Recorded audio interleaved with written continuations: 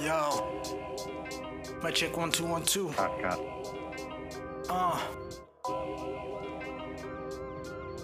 I'm from the place where hardcore. This is the link up. This is the link up. This is the link up. Views from the staff tell the world that we back. This is the link up. This is the link up.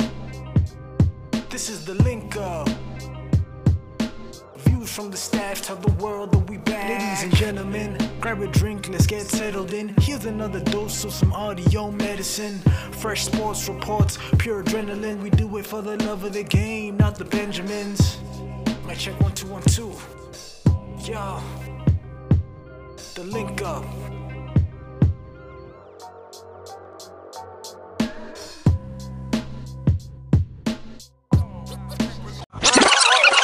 Was about like qualification and your stats, not your stats, but your honors, no? And then it became now more about and then compared to certain people being judged as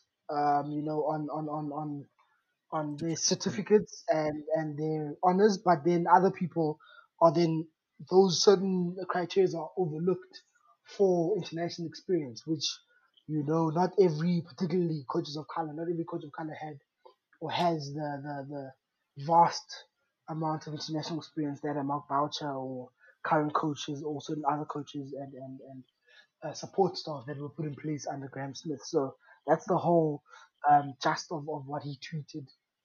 And obviously, this was referring to an article that was that mentioned how Graham Smith sort of defended his appointment of Mark Boucher, saying that obviously because Mark Boucher I think has a level 2 coaching certificate, South Africa wise, and Ashwell Prince and other guys have from level 3 upwards, level 3 and 4 I think. So then he defended that and saying, some areas qualification matters, but when it comes to a head coach who has the amount of experience that Mark Boucher has, over 100 tests for South Africa, it necessarily doesn't matter, or not necessarily doesn't matter, but it necessarily doesn't hold that much weight in this situation, in appointing him as a coach when they did last year in December. So it's yeah, man, it's a bit. I don't even want to really talk too much about it because it's, for me, cricket is a game of opinions, and sport is a game of opinions, but chances are need to, or opportunities need to be fair, and some, you can definitely argue some processes weren't fair for certain coaches and certain candidates in the past, and what's happening, and then what happened with candidates that came after, in the case of a Mark Boucher. But he also even referenced to, or the whole case, not necessarily Ashwell Prince, but he also, the whole case also refers to what the president, Chris Nenzani, said on Marawa Sports Worldwide on during the week last week, where he mentioned that it was a missed opportunity when South Africa, instead of hiring a reigning champion in domestic cricket in South Africa, in Jeffrey Toyana, who was with the Lions at the time, who applied for the job and was a candidate, and he and former West Indian cricketer Otis Gibson were in the running for the post. And I think this was, if I'm not mistaken, 20 after 2015, so 2016, around that time, if not a bit late. I think it was a bit later. I'm getting old, but it was in preparation for the last World Cup, 2019 World Cup. So I think that was about 2 years before that, 2017, if I'm not mistaken. So yeah, so that instead of hiring, the first black local coach, South Africa instead hired a black international foreign coach, in Otis Gibson, who did well with West Indies, but we have a guy here who has the qualifications, and won titles in South Africa with players that were playing in South Africa, which is predominantly the Protea squad. So it was quite intense, man. this week, this whole past month or two has been intense when it comes to cricket South Africa and issues relating to opportunities in the past, that were either passed up or not necessarily given to fairly to everyone. So yeah, man, it's been a hectic topic. And I said, I don't want to really talk too much to it because it hits too close to home. But yeah, it's hectic, man. What do you guys think, Brian? What are your thoughts on the tweet? I don't really want to also touch on it that deeply, but on a wider scale, I did, or what I took from what he was saying is, I just think it's so old, and I wouldn't even say weird how the goalposts always seem to change for certain people. In life, basically, you're told, hey, you got to do this, this, this, this to get here, here, here. In sport, you got to get this, you got to have this experience to get here. And somehow when the opportunity is there, and I wouldn't even say it's an opportunity because it's that opportunity is not there for you. But when opportunity is there, it's always something extra. You've done A, B, and C, but you don't have C, D, and E. But this coach has C, D, and E, but he hasn't even done A, B, C yet. So it's just, I think, and this happens a lot, I think, in sport and in life. And I think these are the things that obviously we're campaigning for, not for, players to take a knee and do whatever, but we need these equal opportunities. But I actually wanted to ask you guys, I think also with this, after this movement, there will be a lot of, how do I say, programs that will be for Black people. Will you guys feel slight to, I don't know, so if, for example, might be, you've got a company, they're offering a internship position for Black people, or let's not say Black people, but let's say people of color.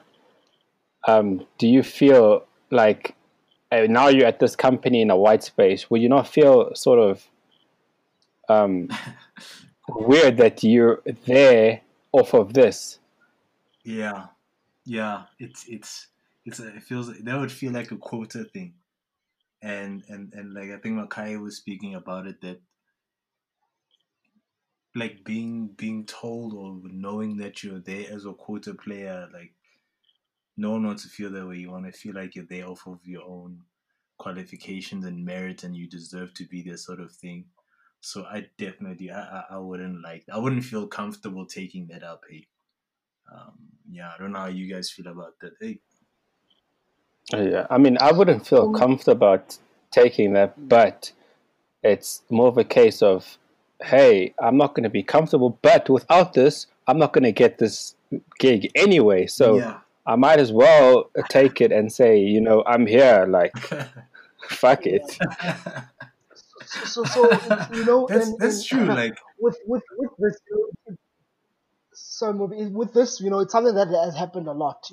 Particularly in the South African context with transformation. It's something that particularly in the last week, I think the Minister of Sport called out a couple of sporting codes for not meeting their numbers, their targets when it comes to transformation. It's something that's necessary, Brian.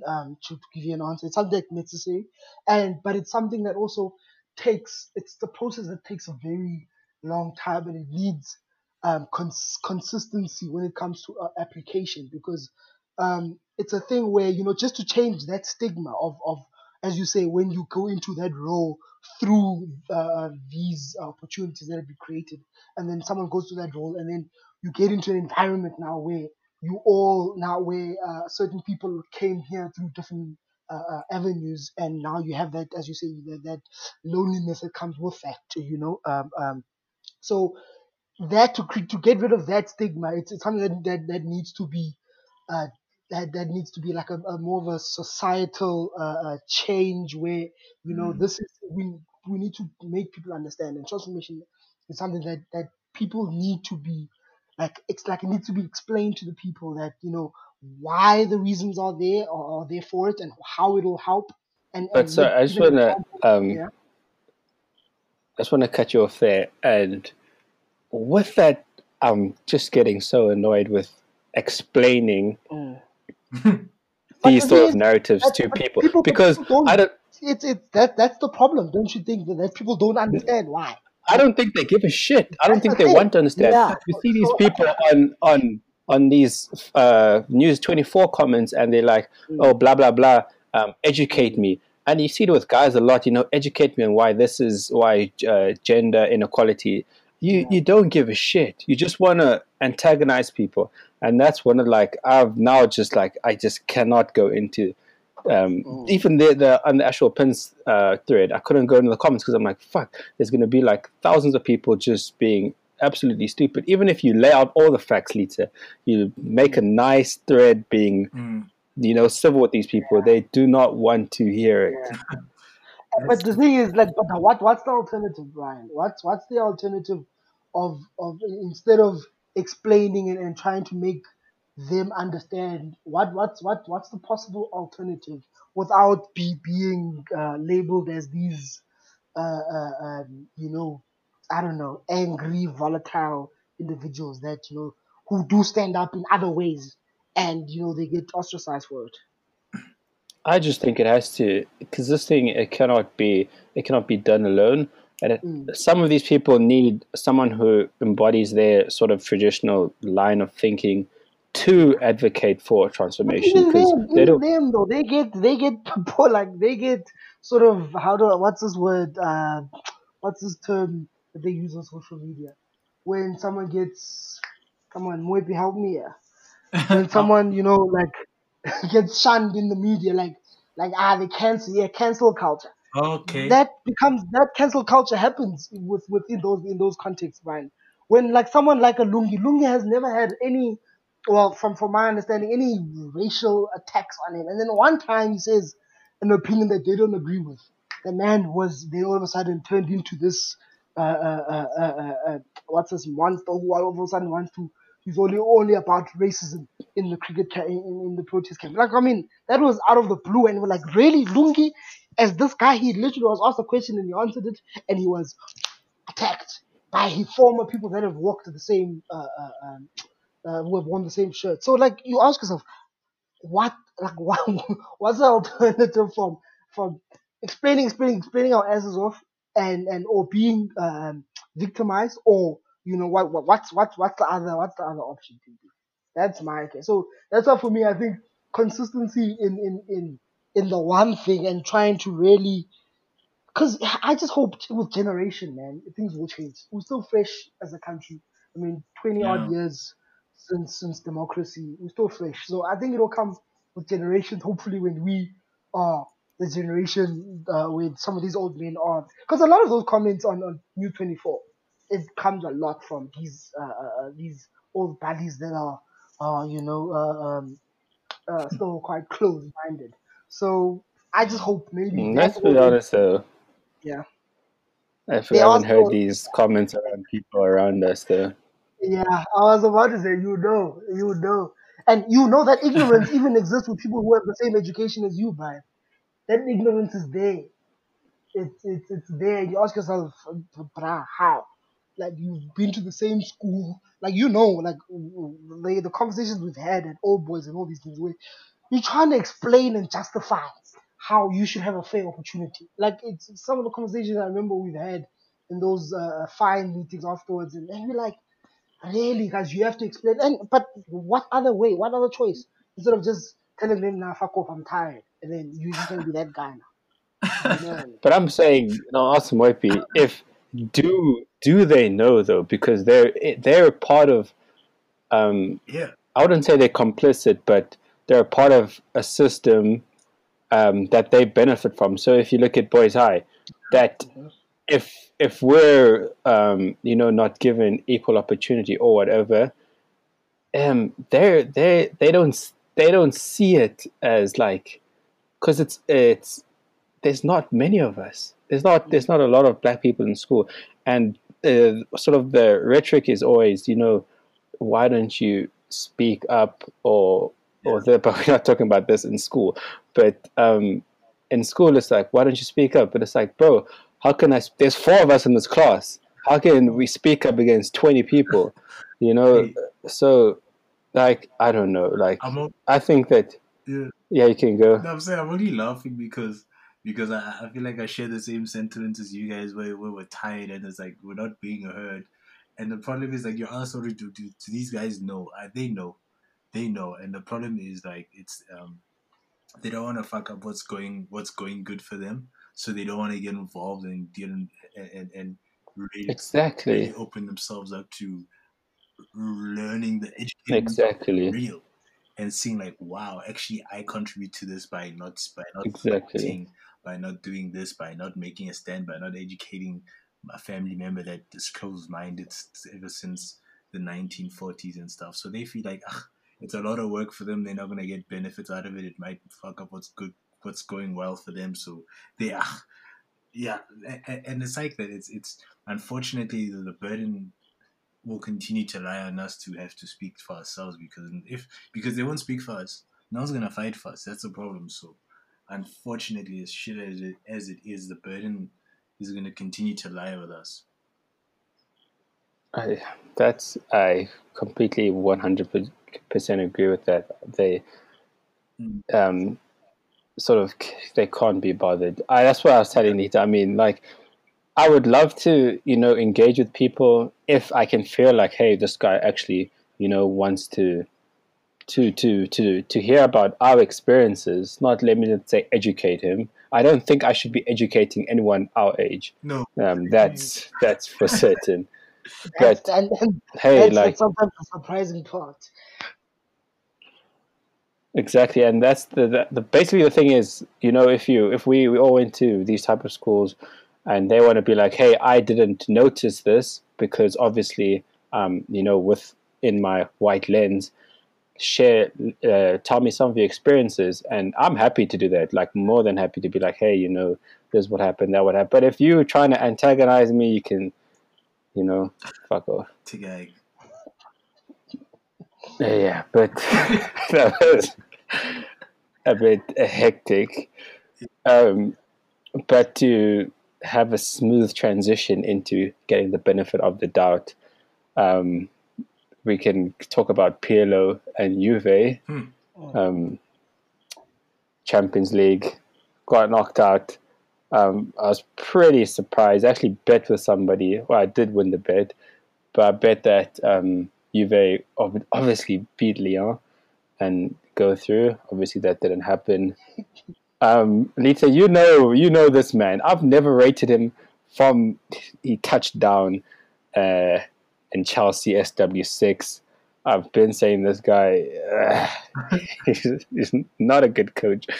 But he's won the Serie A by 1 point, but I don't think Inter are ever gonna win it. Yeah. Um, is this guy certified forward status now? I wouldn't okay. I wouldn't go as far as fraud status. I feel like people were really certain owners bought into this whole thing of cyber because at Napoli his team looked very good, very fun to watch. They scored a lot of goals. I mean, he turned Dries Mertens into a top European striker.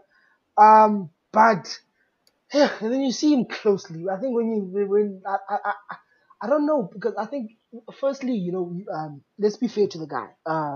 He spent quite a few seasons or 3 seasons, if I'm not mistaken, at Napoli, and then he got one at Chelsea. He got one at Juve. The one at Chelsea, it was quite started very well. I mean, I remember last season we started very well in the season. I think we didn't lose up until possibly our seventh or eighth game. And then, the monotonous football that he kept playing, the pass, look for space, kept became, quite predictable and easy to set up against, particularly with the bigger teams. I mean, I remember what City did to us. I didn't think I'd ever turn off a Chelsea game. I mean, I've seen quite bad managers. I mean, Andre Villas-Boas comes to mind.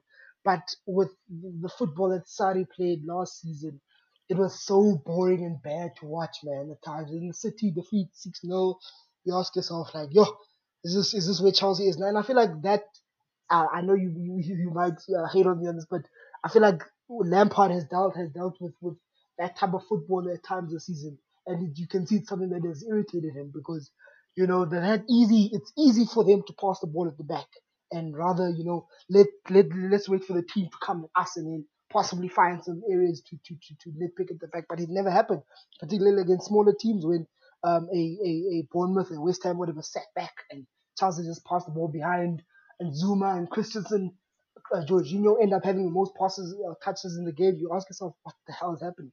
So, Sarri, that happened, and then somehow he got the Juve job. I don't know whether it was his impressing with Chelsea and winning the Europa League at the end, or was it because Juventus didn't really see any other manager who could come and manage the Italian champions outside. I mean, Conte already went to Juve, Inter at that time, so Sarri then by luck got the job. I don't know how, but he got it. But I don't think he's at that level. Even at Chelsea, I think his football got exposed mid-season, and then he goes to Juve. His football, luckily he has the players. He got Ronaldo scored 30 goals the season. So for me, fraud status not yet. But if he fails, if he goes to, I think he'll probably go to like a bit of a lesser side. If a side like Lazio maybe want to change the manager one day, or even Napoli, if Gattuso headbutt someone one of these days, if they want to change the manager, he go back home. He'll probably do well with time again because if he has his players that play that nonsense football of his, he can do something, But now he has 2 titles in his name, so I'm sure he'll get a decent job. But fraud status, not yet. It's a bit harsh, Brian. It's a bit harsh.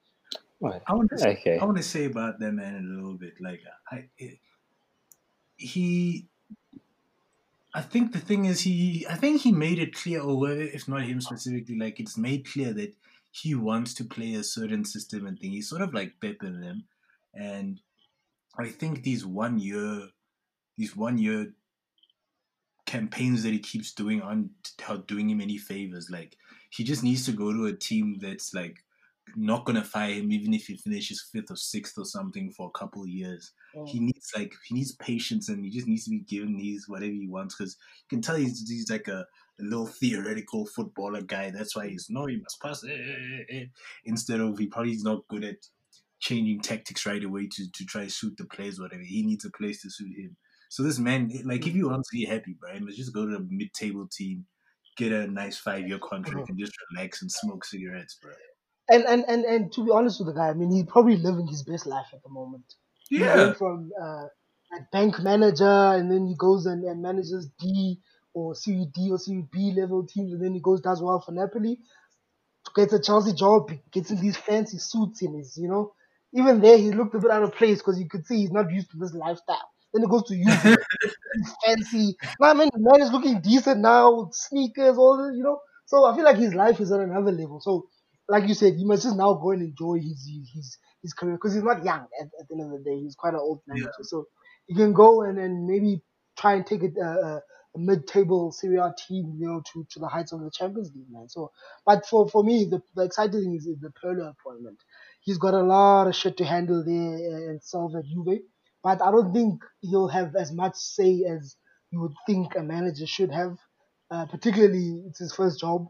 And I wonder who, the Nedveds of this world, I think he's vice president, if I'm not mistaken, and they've got a director of football as well. So will it then be a matter of him probably just coaching the team as he was announced as a coach, as a first team coach? So he'll probably just try and handle the dressing room and leave everything else up to the guys upstairs. This is so bizarre. Pirlo, so bizarre. I still can't believe this shit. Out of nowhere. Yeah. I didn't expect that. I'm pretty intrigued to see what he'll do, but I think it's so I think it's very difficult to build a system. That's why I think Sarri struggled a bit. It's so difficult to build a system when you've got a player like Ronaldo in your team, because you've got to accommodate him, to. He's not that much of an outlier. I mean, he's a 9 now. But a Yeah, nine but who he's not. operates on the wing. Yeah, he's not a natural 9. That's what I'm saying. If like a Pep or Klopp or these type of coaches have their set system, and you've got this guy who doesn't really fit into what you want to do, so he doesn't fit into your system. Yeah. So now you've got to go out of your comfort zone because you can't make Ronaldo adapt to you, and that's why I think Higuain is washed. But Brian, so looking at it, and Higuain is washed. But looking at it for Pirlo, he's coming in as a fresh manager. I don't think he can stand there and say he's got a style of play at the moment that he's going to stick to, because he hasn't done anything in terms of coaching. So maybe he'll then come in, and his main job is to win and win well and look like the Juve of old while doing it. So when you've got a Ronaldo who you can fit into your plan, whatever plan that you'll have, you have a Ronaldo that'll fit in, that'll score goals, but they need another striker, as you see. They need someone who's not gonna just solely, who needs to take off the load from Ronaldo in terms of the goals, because Ronaldo won't score. He probably will, but it's going to be quite tough for him to score another 30 goals, and probably to the detriment of the team when he tries to score as many alone. Because guys like Jabala hardly struggled to save for this season. He was gonna leave in the beginning of the season, eventually didn't. Higuain is a wash, man. I saw that guy Chelsea first live and direct. He's got no pace, zero pace. The only thing you hope he gets a shot in that 6-yard area. Otherwise, he's really washed. So, but man, Pirlo, I think he can do. To be honest, I never expected Zidane to do jack shit when he got the Real Madrid job, but possibly he had a bit of an easier task than Pirlo, because Pirlo has to somewhat rebuild. I think they had 29. I think the average age is 29, and it's the highest in Serie A as well. So that is like an old team, man. You've got the Chiellinis, the Bonucci's, the Khediras of this world. I just think they, to finish off on Juve, it's as you mentioned there, like these players. Someone said, did Sarri say that they've got a curse? He did. You're not going to win. There's no curse. Those players are washed. They are shit. There's no curse there. You're not going to win a Champions League with, I know he didn't play, but 37-year-old Chiellini, and Alexandro doesn't look that good. Cuadrado had a nightmare. It was just, you're not going to win Champions League with those players, and they had no Dybala. So, but yeah, someone said to me that, you guys are just going to talk about Juve, and you're not going to focus on Lyon. They actually did. They played well. So shout out to Lyon. There's not much we can say about Lyon because we don't get the football. But sorry, but they've got some exciting youngsters there, man. Besides your Depay, I saw Traore didn't even come off the bench. But they've got some very good youngsters in that team. Like that, what was this guy's name now? They've got that Aouar and the midfield. Yeah. They've even got that Guilherme, who played quite well. Oh, the Brazilian Yes. And then I get it. And the commentators are just there because I haven't seen that guy play besides just seeing him on FM. And then the commentators are like, no, this guy's going to be the next star. And I'm just like, and he looked quite decent. And he actually backed his worth up. So, they've got a lot of youngsters. But how far are they going to go, man? Good for them that they beat Juventus. But, who do they play next? I'm not even quite sure. Who do they play, Brian? Don't they play they're playing City, aren't they? Yeah, I think they're playing City. Hey, I know Bayern. Yeah, I think they're out, but no, but they didn't they beat City like 2 years ago or something in the Champions League group stage. Yeah. But I don't think that's gonna happen. Nah, I won't write them off, man. I won't write them off. Like yeah, they do. It's City, Lyon, yeah.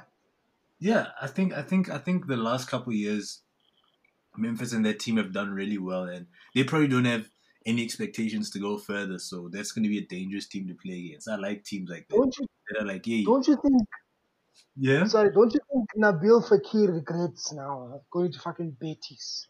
Hey, Surely. hey, I Like still don't understand I that one don't to this day. understand it. Like at all, dude. He was out here. I think it was Liverpool the ones who after him. yeah. Liverpool. And then you go to Real, just wait and chill in France, dude. Why would you? It's a French players, though. I don't understand them at times. I really I think maybe just wanted a fresh sort of challenge, but still, don't. bro. Betis fish. Even Betis, bro. Oh, Yeah, nee. but he's still decent enough, though. So hopefully he'll probably get another move one of these days. Hey, But on, how far? on Who wants him now? I feel like he missed the thing. He missed the boat, man. Yeah, but nah, you never if know. Hazard can move at 29, then anyway. Yeah, let's go. Let's talk about that game actually now. On the other side of Manny, City versus Madrid. Um, Varane had a nightmare. Like, It's Yeah. yeah. But the thing is, like, I remember saying, from the first 10 minutes, you could just see, bro. I don't know why Zidane. First of all, as you mentioned, of that type of mold of manager, I don't see Zidane as a good coach. I see him more as like a Ancelotti type manager, a good sort of man manager. It was, and you could see that I don't think they knew how to play out the back. And Courtois is Can't. He cannot. a giant. He cannot. He doesn't have the feet. No, he does not. He never had. He does not. That's one thing he never had at Chelsea, like ever. So definitely. But as you said, but then why I don't understand why force it. I understand you want to retain the possession, but surely there's oh man and because they've got a Benzema up front who can bring the ball down. Why not send a few down to him? Like and you as you say, Brian, his lack of tactical, you know, intuition during the game cost them. But sorry, I want to ask this question. Sorry for this, but Varane. So with Madrid, he's got Ramos. With France, he had at the World Cup. Who's the chain from Barca? Umtiti. Umtiti, yeah. Umtiti, yes. And before He's that, still the best player. but, Still the one of the best defenders. but yeah, but he's been shocking. Why is Barca kept him on the bench for so long? With his... No. I'm saying Varane. Okay, I'm sorry. assuming that's what you're going to ask. No. Yes, but I want to ask: is he the defender that can't really like? How can I put it, like lead a defensive line? Is he always a second man? Like a Rudiger, for me, Rudiger's a second man. He's not the main man. Because when Yeah, he's but the main man, he like panics. Do you think Varane is in that mold where? Because that's the thing. For no, France, because they're lucky they have Kante. That's all I have to say. That's the main first thing. If you have Kante, no. good. And my problem is, all of a sudden, people forget how many costs Ramos has had as well Yeah. with his red card antics and this and that. So I don't think you can write off. All of a sudden, Varane is not a top 5 defender No. because of he's No, had no, an not- absolute shocking game. Yeah, no, definitely Like- not write-off. No write-off. Yeah, I mean, come on. Like, yes, he's had a terrible game, but Yeah. I think he's still. It happens, exactly. It happens. And someone was saying, I heard someone, I think it was on ESPN FC, they were like, Varane has, if you'd rather have bad games, if you have mistakes in games, you'd rather have all those custom mistakes happen in one game and then it's done. Then be a Exactly. Louise where you spread them out during the season. You have one here, you have one there, you chill. So yeah, so his one bad game, unfortunately, was round of 16 clash in the Champions League, which led them to get knocked out the second time in a row. What's happening? Where's the But no, put your Alita, put your Gary Neville hat on, and please analyze Hazard's performance for me. listen? Hazard is. I'm gonna put this. He needs time to get going. He needs matches in his legs, man. Unfortunately, this season has been like a nightmare for him from the start. Firstly, I Wait, blame wait. him by rocking up overweight, and then injuries, ankle injuries, and I feel like ankle injuries are probably for the reason because you're carrying a bit extra kilos on you, so it's a bit tough on his ankles when he turns, particularly with his sharp turn. So I blame him for that. But then injuries just made his season worse. He hasn't played literally from the dry. I think he's missed like a third of the season or 2/3 of the season, if I'm not mistaken. So like you can't really judge him. Let's see what happens next season. And Hazard does this. Hazard just needs a good preseason where he's fresh, focused, and I feel like he should have done that coming to Madrid. But let's hope next season. If he flops next season, then we ripped Madrid off. Okay, but Moipi, I want to ask you. You I know this is a completely preposterous thing to say, but I just want to ask. let's have it.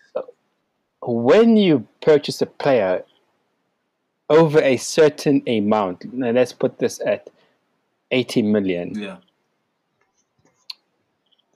does that time factor go away? I know they're still humans, but they're at a certain level. So if you buy a Bale, you buy a Neymar, you buy a Dembele, you buy a Hazard, you buy a Griezmann, I feel like they need to hit the ground running no matter what, because these are the best athletes in the world. Yeah. Yeah. Uh, I think so. I think so, bro. Because also, like, when you buy a player, you also can't. You can't.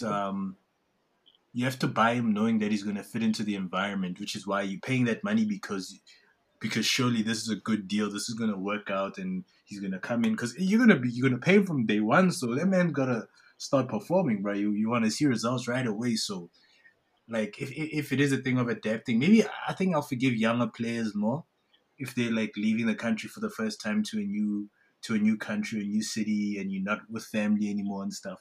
Then I'll give them peace and like patient. I'll be patient with them basically, and give them time to adapt. But like someone of a certain age where you are a superstar at the top of the game, and that's why we're paying so much money for you.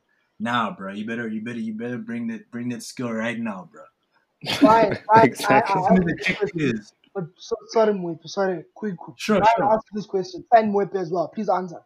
You say this, right? Obviously, Hazard, new league, new country. He's been living in England since 2012. He's moved to Spain in 2019.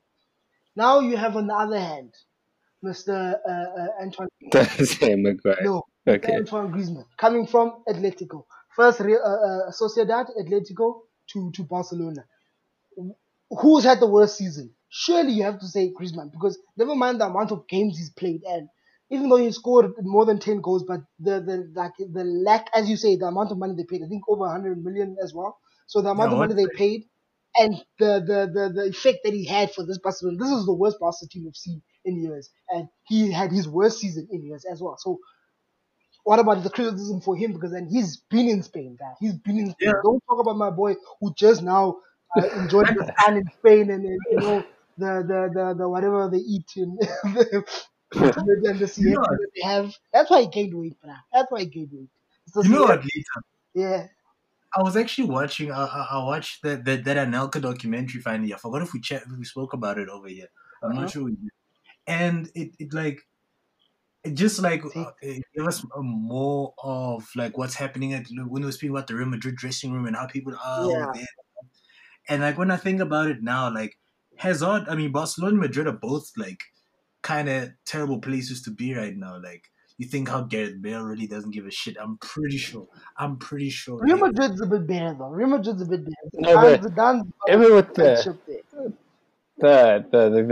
Gareth Bale thing, I don't really like Zidane as a coach. Yeah. And I feel like this whole thing has been weird, and I know a lot of people criticize the media for jumping to Gareth Bale's defense, and people say, "Oh, you jump to Gareth Bale's defense," but other players, it's not consistent.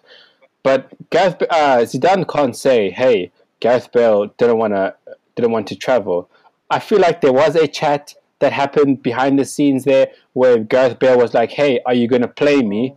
And Zidane's like, nah, fam, you're going to sit on the bench. And he's like, all right, then. I don't want to come. Like, what's the point? And I feel like that's fair. Yeah. And Zidane's kind of like painting him as like this guy who doesn't give a shit But about. Brian. So we go back to the whole thing of professionalism.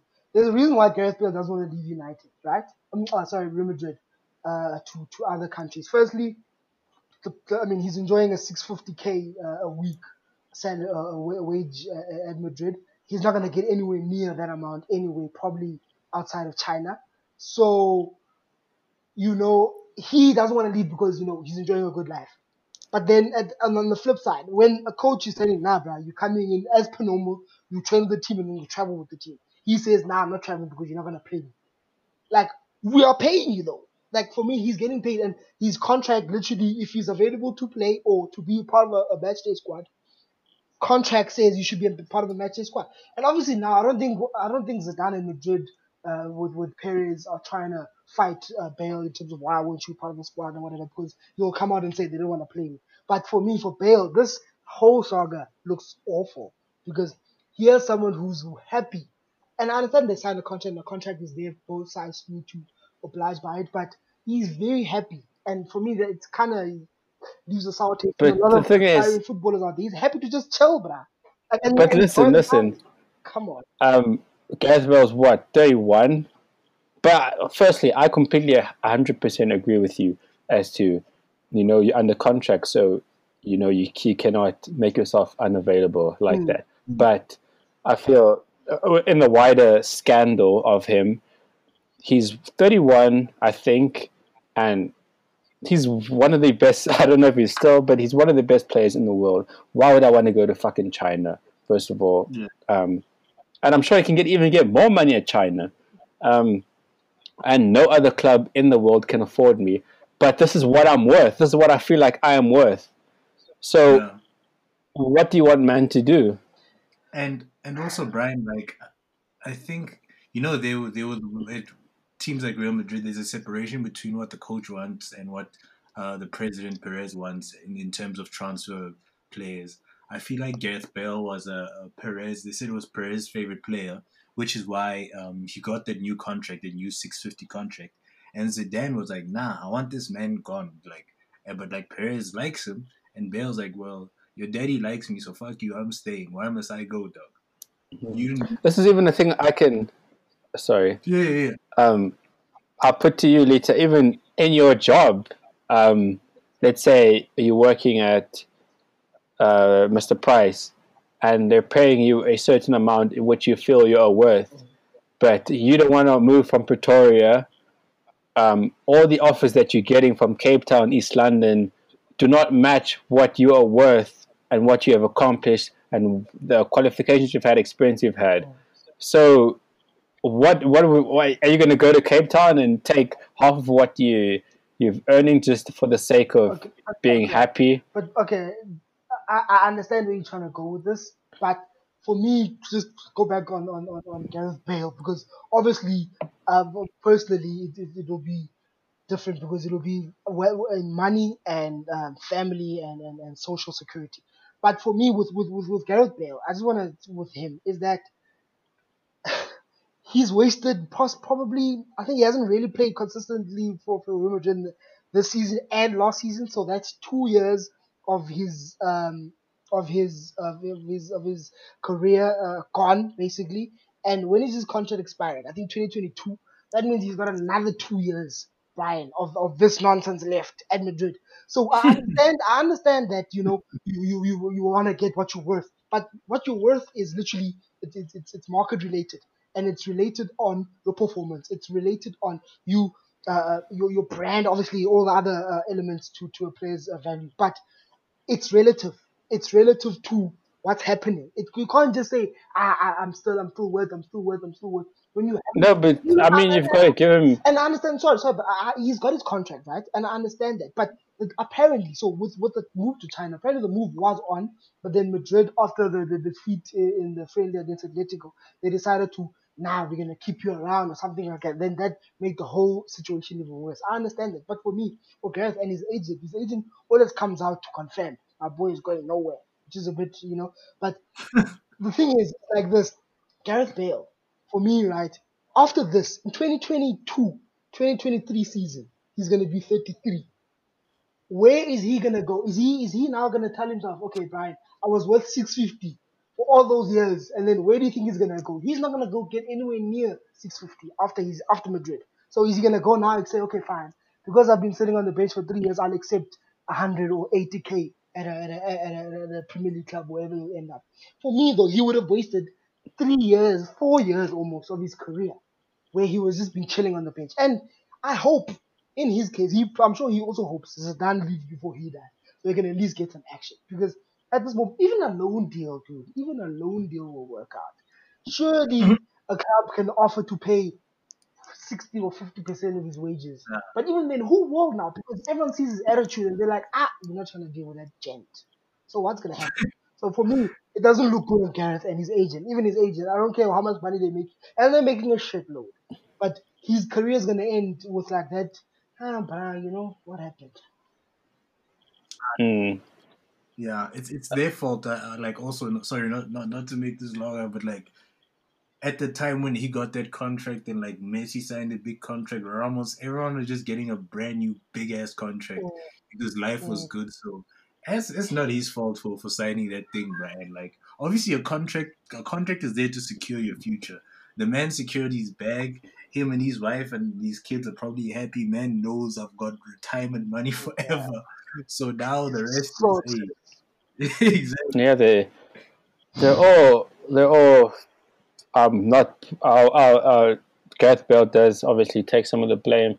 Real Madrid does take some of the blame. Likewise, I think with United giving out bizarre contracts to Marcus Rojo, Phil Jones, and you're just gonna have to eat that now. You're gonna struggle to get rid of Marcus because he's on Brian, a plus. Brian, just I've been wanting to ask, because as a football manager player myself, how do you deal with that when it comes around where a player sees an amount that you've given to another player and they want something relatable and you can't afford that?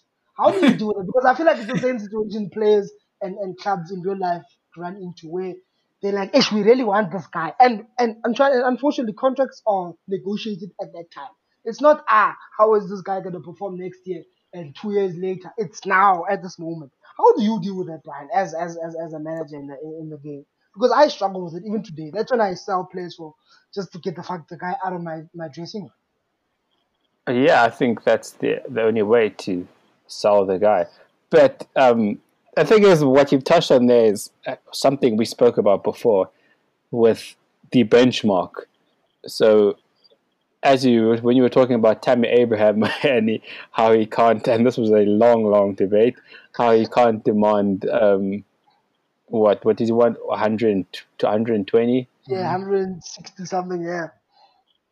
Yeah, and the thing is, like with United now, it's the same. So if you bring in a squad player, if he's not like Dan James? Oh my God, Dan James is so. I was watching that last game. Oh my days! He needs starting help. today? Oh shit, that was horrible. That was really, really bad. Like that guy, you know what boiled my blood? Like he I think he does what he always does best is he breaks down the wing and then there's a supporting striker coming in and all he has to do is deliver the ball. This man, I couldn't believe it, bro. Like he looked like a pack of mid, fam. That guy was like, I couldn't understand, like, is it because he hasn't played for long? Is he rusty? Is he like match fitness, the standard? But like that's Europa League, bloody. He should have had like 3 assists or something. That was bad. Oh my goodness. His decision making is just terrible. But as I was saying, the benchmark. So if you're bringing a squad player, and let's say the medium is Lingard, Pereira, Rojo, Fred. Who else is around there? Smalling. All these squad players are at a medium of, let's say, 120, 100. And you want to bring in a second striker, let's say. let's say we want to bring in Pookie, not Pookie, because he's not even going to get 20k. Let's just say you're bringing in a striker from Napoli to provide competition for Martial. You got to have to give. You're not going to give him like 80k. He's on 40k at Napoli, and he's going to be like, well, hold up. All your players who are competing for places are on 120k, and that's why I felt like Tammy Abraham, if he's like, whoa, hold up, like the last academy star you gave who showed some promise, you gave him 200k.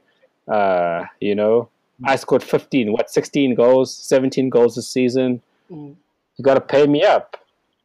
But you see, in that case, it becomes a slippery slope.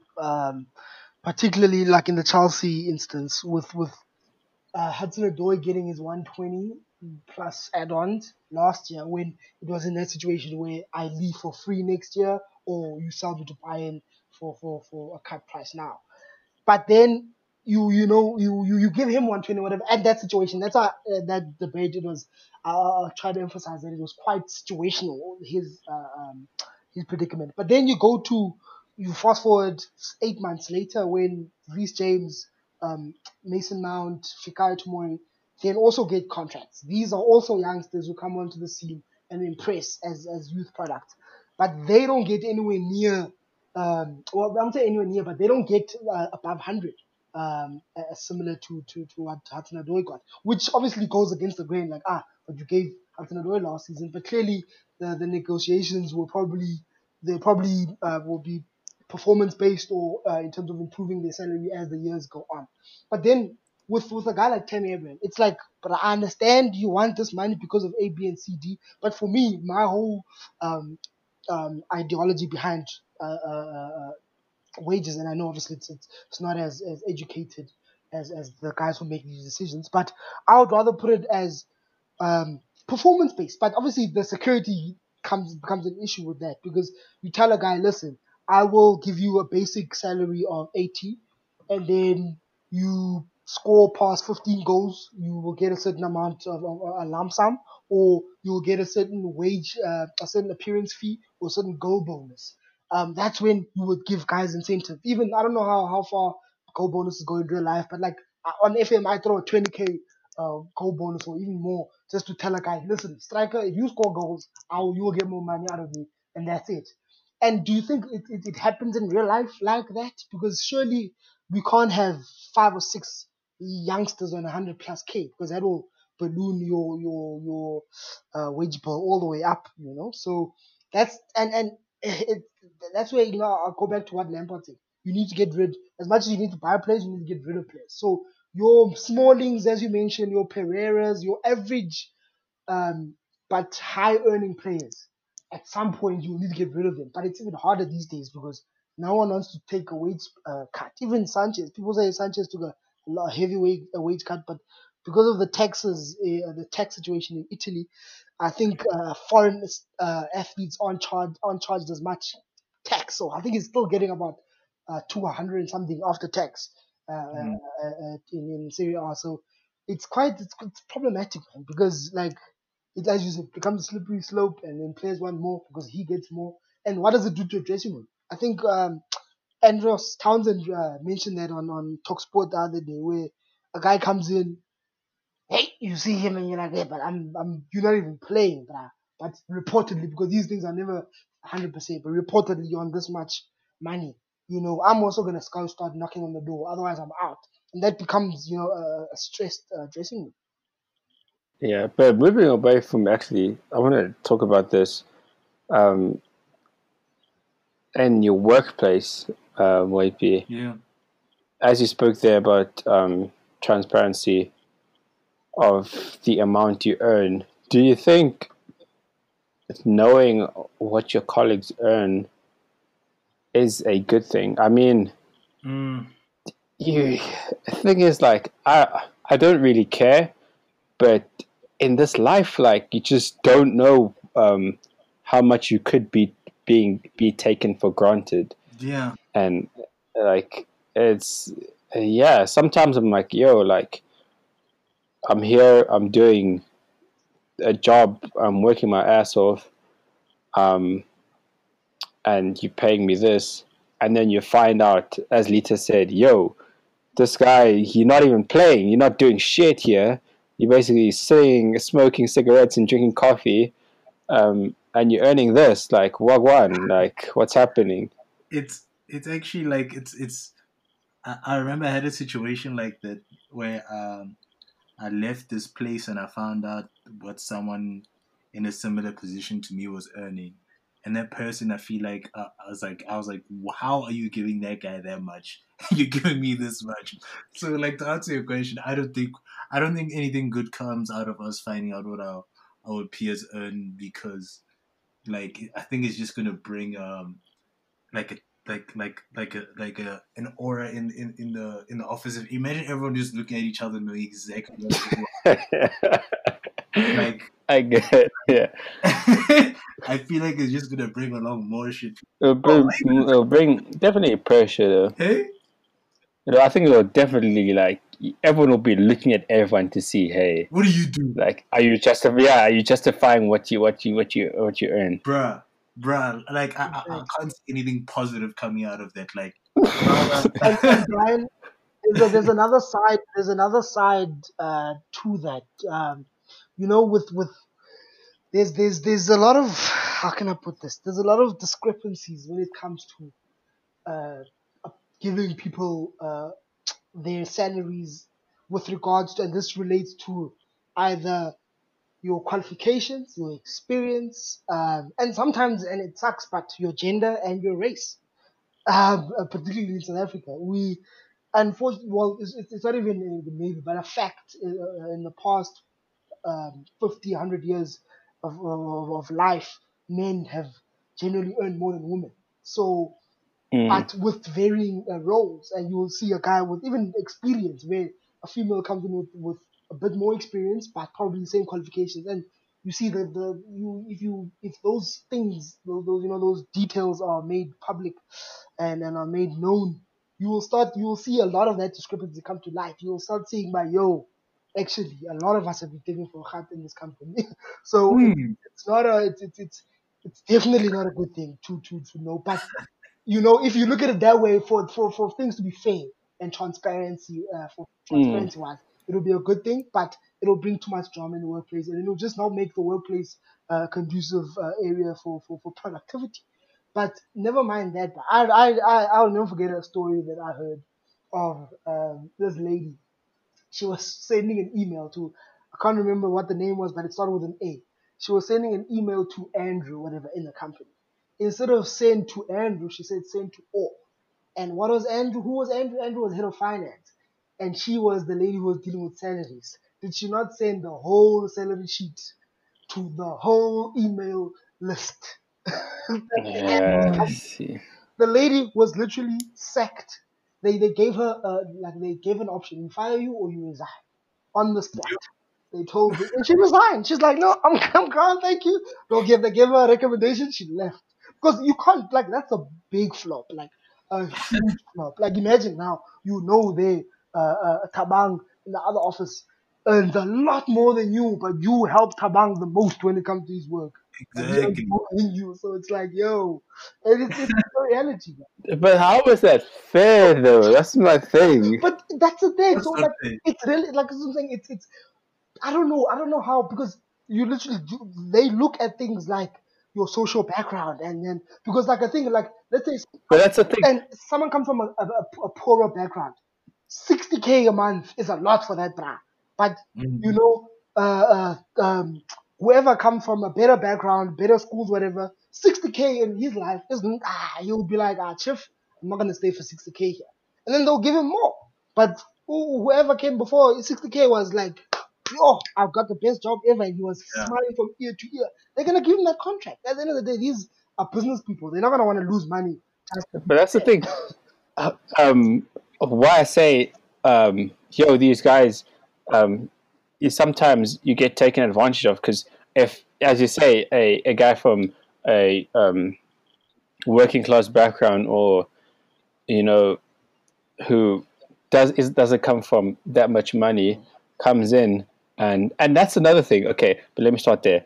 He comes in and they say, oh, to this guy, he's just fresh out of uni. Let's just give him a young 15, 20K.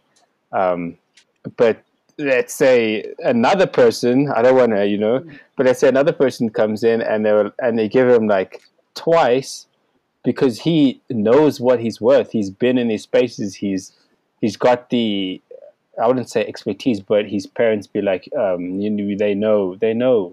Yeah. And another thing I wanted to say was, internships. Like, obviously, I think we've all done internships, and I think of the internship I did at a certain place and what they were paying me. And if I didn't come from the background that I come from, I would not be able to do this internship. Yeah. Because of simply, like, it, for me, that's another thing of, geez, like, you cut out, and that's another thing with opportunities from, if we're going to go in full circle, how there are certain ways to move goalposts for these sort of opportunities. Hey, you need to have your own car. You need to have a driver's license. You need to have, be in charge of when you get to work, so you shouldn't rely on public transport. Those are ways to shift the goalposts and minimize the pool. Yeah. And with that as well, like, you come in for interview and like, hey, for example, we're going to give you 2K for this interview. I'm going to be like, well, bro, that doesn't even cover the taxi costs. So what are we doing here? And it's exploitation, I think, man. Exactly. And those things need to change. And these are really small changes, I think, that can happen. I think everyone's thinking big and huge, which we should, about the changes that we can make for transformation. But these are little small changes. What's an extra 3K for an internship really going to hurt a budget of a multi-millionaire dollar franchise? You know what I mean? Just on that, Brian, I think with certain companies that still do, that still there's still some unpaid internships that exist out there. I think, those, when someone creates an internship program and then they make it very, like, either paying very low or unpaid, I think it's still, just not trying to defend them, but just trying to think what their thought process is. But from what I've gathered, it's just a matter of, they still have those old values, and obviously those old values might be outdated in nowadays. But with certain things, like in terms of those people, because back in the day, you used to have unpaid internships where people used to work, and it's that thing of you need to come in and showcase your skill. You know what I mean? Yes, like, yes. showcase your skill and advertise. This is an opportunity for you to advertise what you can do and what you can bring to the table without the how can I put it, without the driving force of money being behind it. Because that's sort of, I don't know, in their way of thinking, it sort of creates a better employee, So I think that's just my understanding of that. And sometimes it's crap, but if you go through it, you sometimes I don't know how much, but you do appreciate those hard long hours you put in. But what you touched on there is, I remember that we've actually had this argument because you told me about some older people at a place that you work shared these similar values. But I think I kind of agree with that. But I've had even cases now where someone has asked me to do this for them, and I don't say I've not charged them, but I've been like, hey, you guys don't have to pay me for this because I know you guys have got me. So that's 100% fine. But when I come into this area as well, and I'm like, okay, you basically, I'd say in the sporting industry, it's not a 9 to 5 job. It's weekends. It can be long hours. It can be sometimes short hours as well. But as an intern, especially as you're showcasing, you go above and beyond even what a 9 to 5 does. Yeah. Yeah. Brian, I'll tell you this. I'll tell you this, Nick. And just to sum it up, those opportunities, I'll tell you this. In sport, like just do as you say, go full circle. What we started this podcast about. In sport, there's the process of getting jobs, right? And you apply. They put out the ad. You apply. They have a short list. If they don't call you back, you're not on the short list. If they call you back, you come to the interview, you get the job, whatever. That exists. That is a process that exists. But if you look deep down and practical examples of how this works, most of the time, about 85 probably percent of the jobs that are appointed within sport are jobs that you get through networking. And that networking, as a youngster particularly, that networking is developed through a lot of hard grafts, mostly unpaid, just for you to go above and beyond so you can stand out from the sixth or the 10 group of graduates that are at the company at that time. You go out there and you stand up and you stand out, and they see you, and then you establish those relationships with those senior figures at the company. And then by the time that you go out and you leave, and then you think, oh, it's over, I'll never work at the company, and I fucking worked every day, blood, like I flipping sweated, I was there working early, I was first in, last out, and then you think it's over now. 5-6 years down the line, you end up running into that person who was a senior figure at that position, who probably still has a similar position or has another position even higher at another company, at a better company. And then that relationship automatically puts you on top of that guy's list because he knows what you can do when it's not all about the money. He knows that he can trust you in certain things, or she, knows that they can trust you in certain things. So those relationships you've established when you were not expected, when you're not getting paid. Because it's easy to work hard when you're getting paid. You're going to ball out at the weekend. It's not easy when you are not getting what you think you deserve, but you're putting in the work anyway because you know there's a long-term goal in mind. And that's what I think a lot of the senior pros, I can put it in the sporting industry, want us to understand that, guys, or even in marketing, maybe, like, guys, I'm sure you can attest to this, that, guys, it's not easy. It's not going to be easy. It's not going to be first job, first interview out of school. You're going to get a job or whatever, or the job that you want. It's not going to be easy. And in the sport, it's a dog eat dog world. So if you have those qualities, The thing is, like, you can get somewhere. That's just how I've perceived it over the years.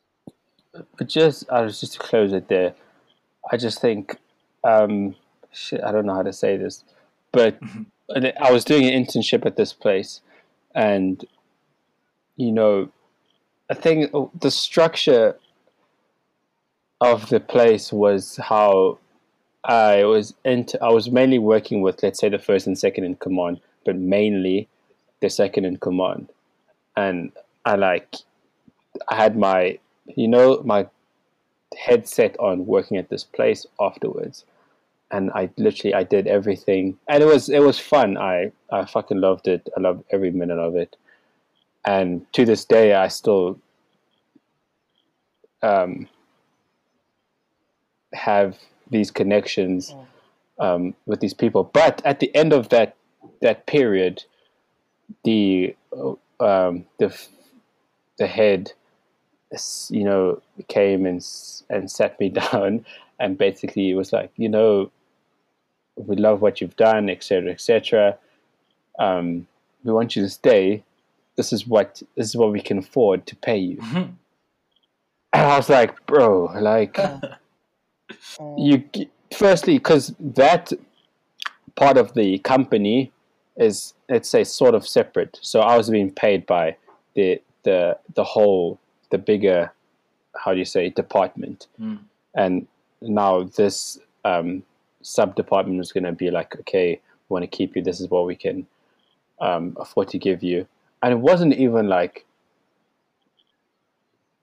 it was double of what I was getting, but that double is nothing. And I'm not going to, start a permanent job off that. Like, it's completely nonsense. And I feel like that time, I wouldn't say it was wasted, but when it is a bit of a knockback, and you're not always going to use all your connections to you might in the long way, but you don't get another position. So I feel like, it all depends really. I mean, if you're a charismatic guy, I think it will be more easier for you. But yeah, just sharing experiences, I guess. I hear you. That's these are tough.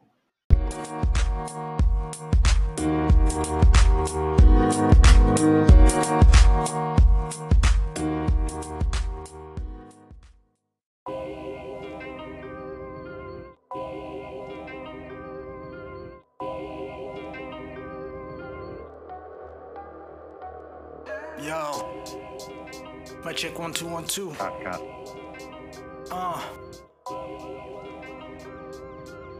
I'm from the place where hardcore is beautiful. This is the link up. This is the link up. This is the link up.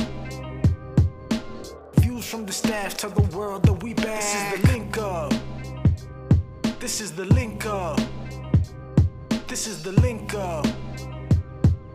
Views from the staff tell the world that we back. Ladies and gentlemen, grab a drink, let's get settled in. Here's another dose of some audio medicine. Fresh sports reports, pure adrenaline. We do it for the love of the game, not the Benjamins. My check 1 2 1 2.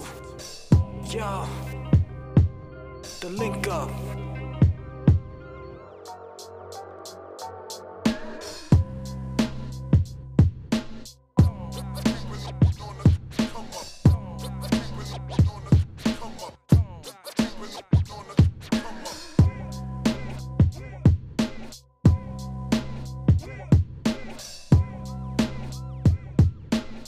I'm from the place where hardcore is beautiful.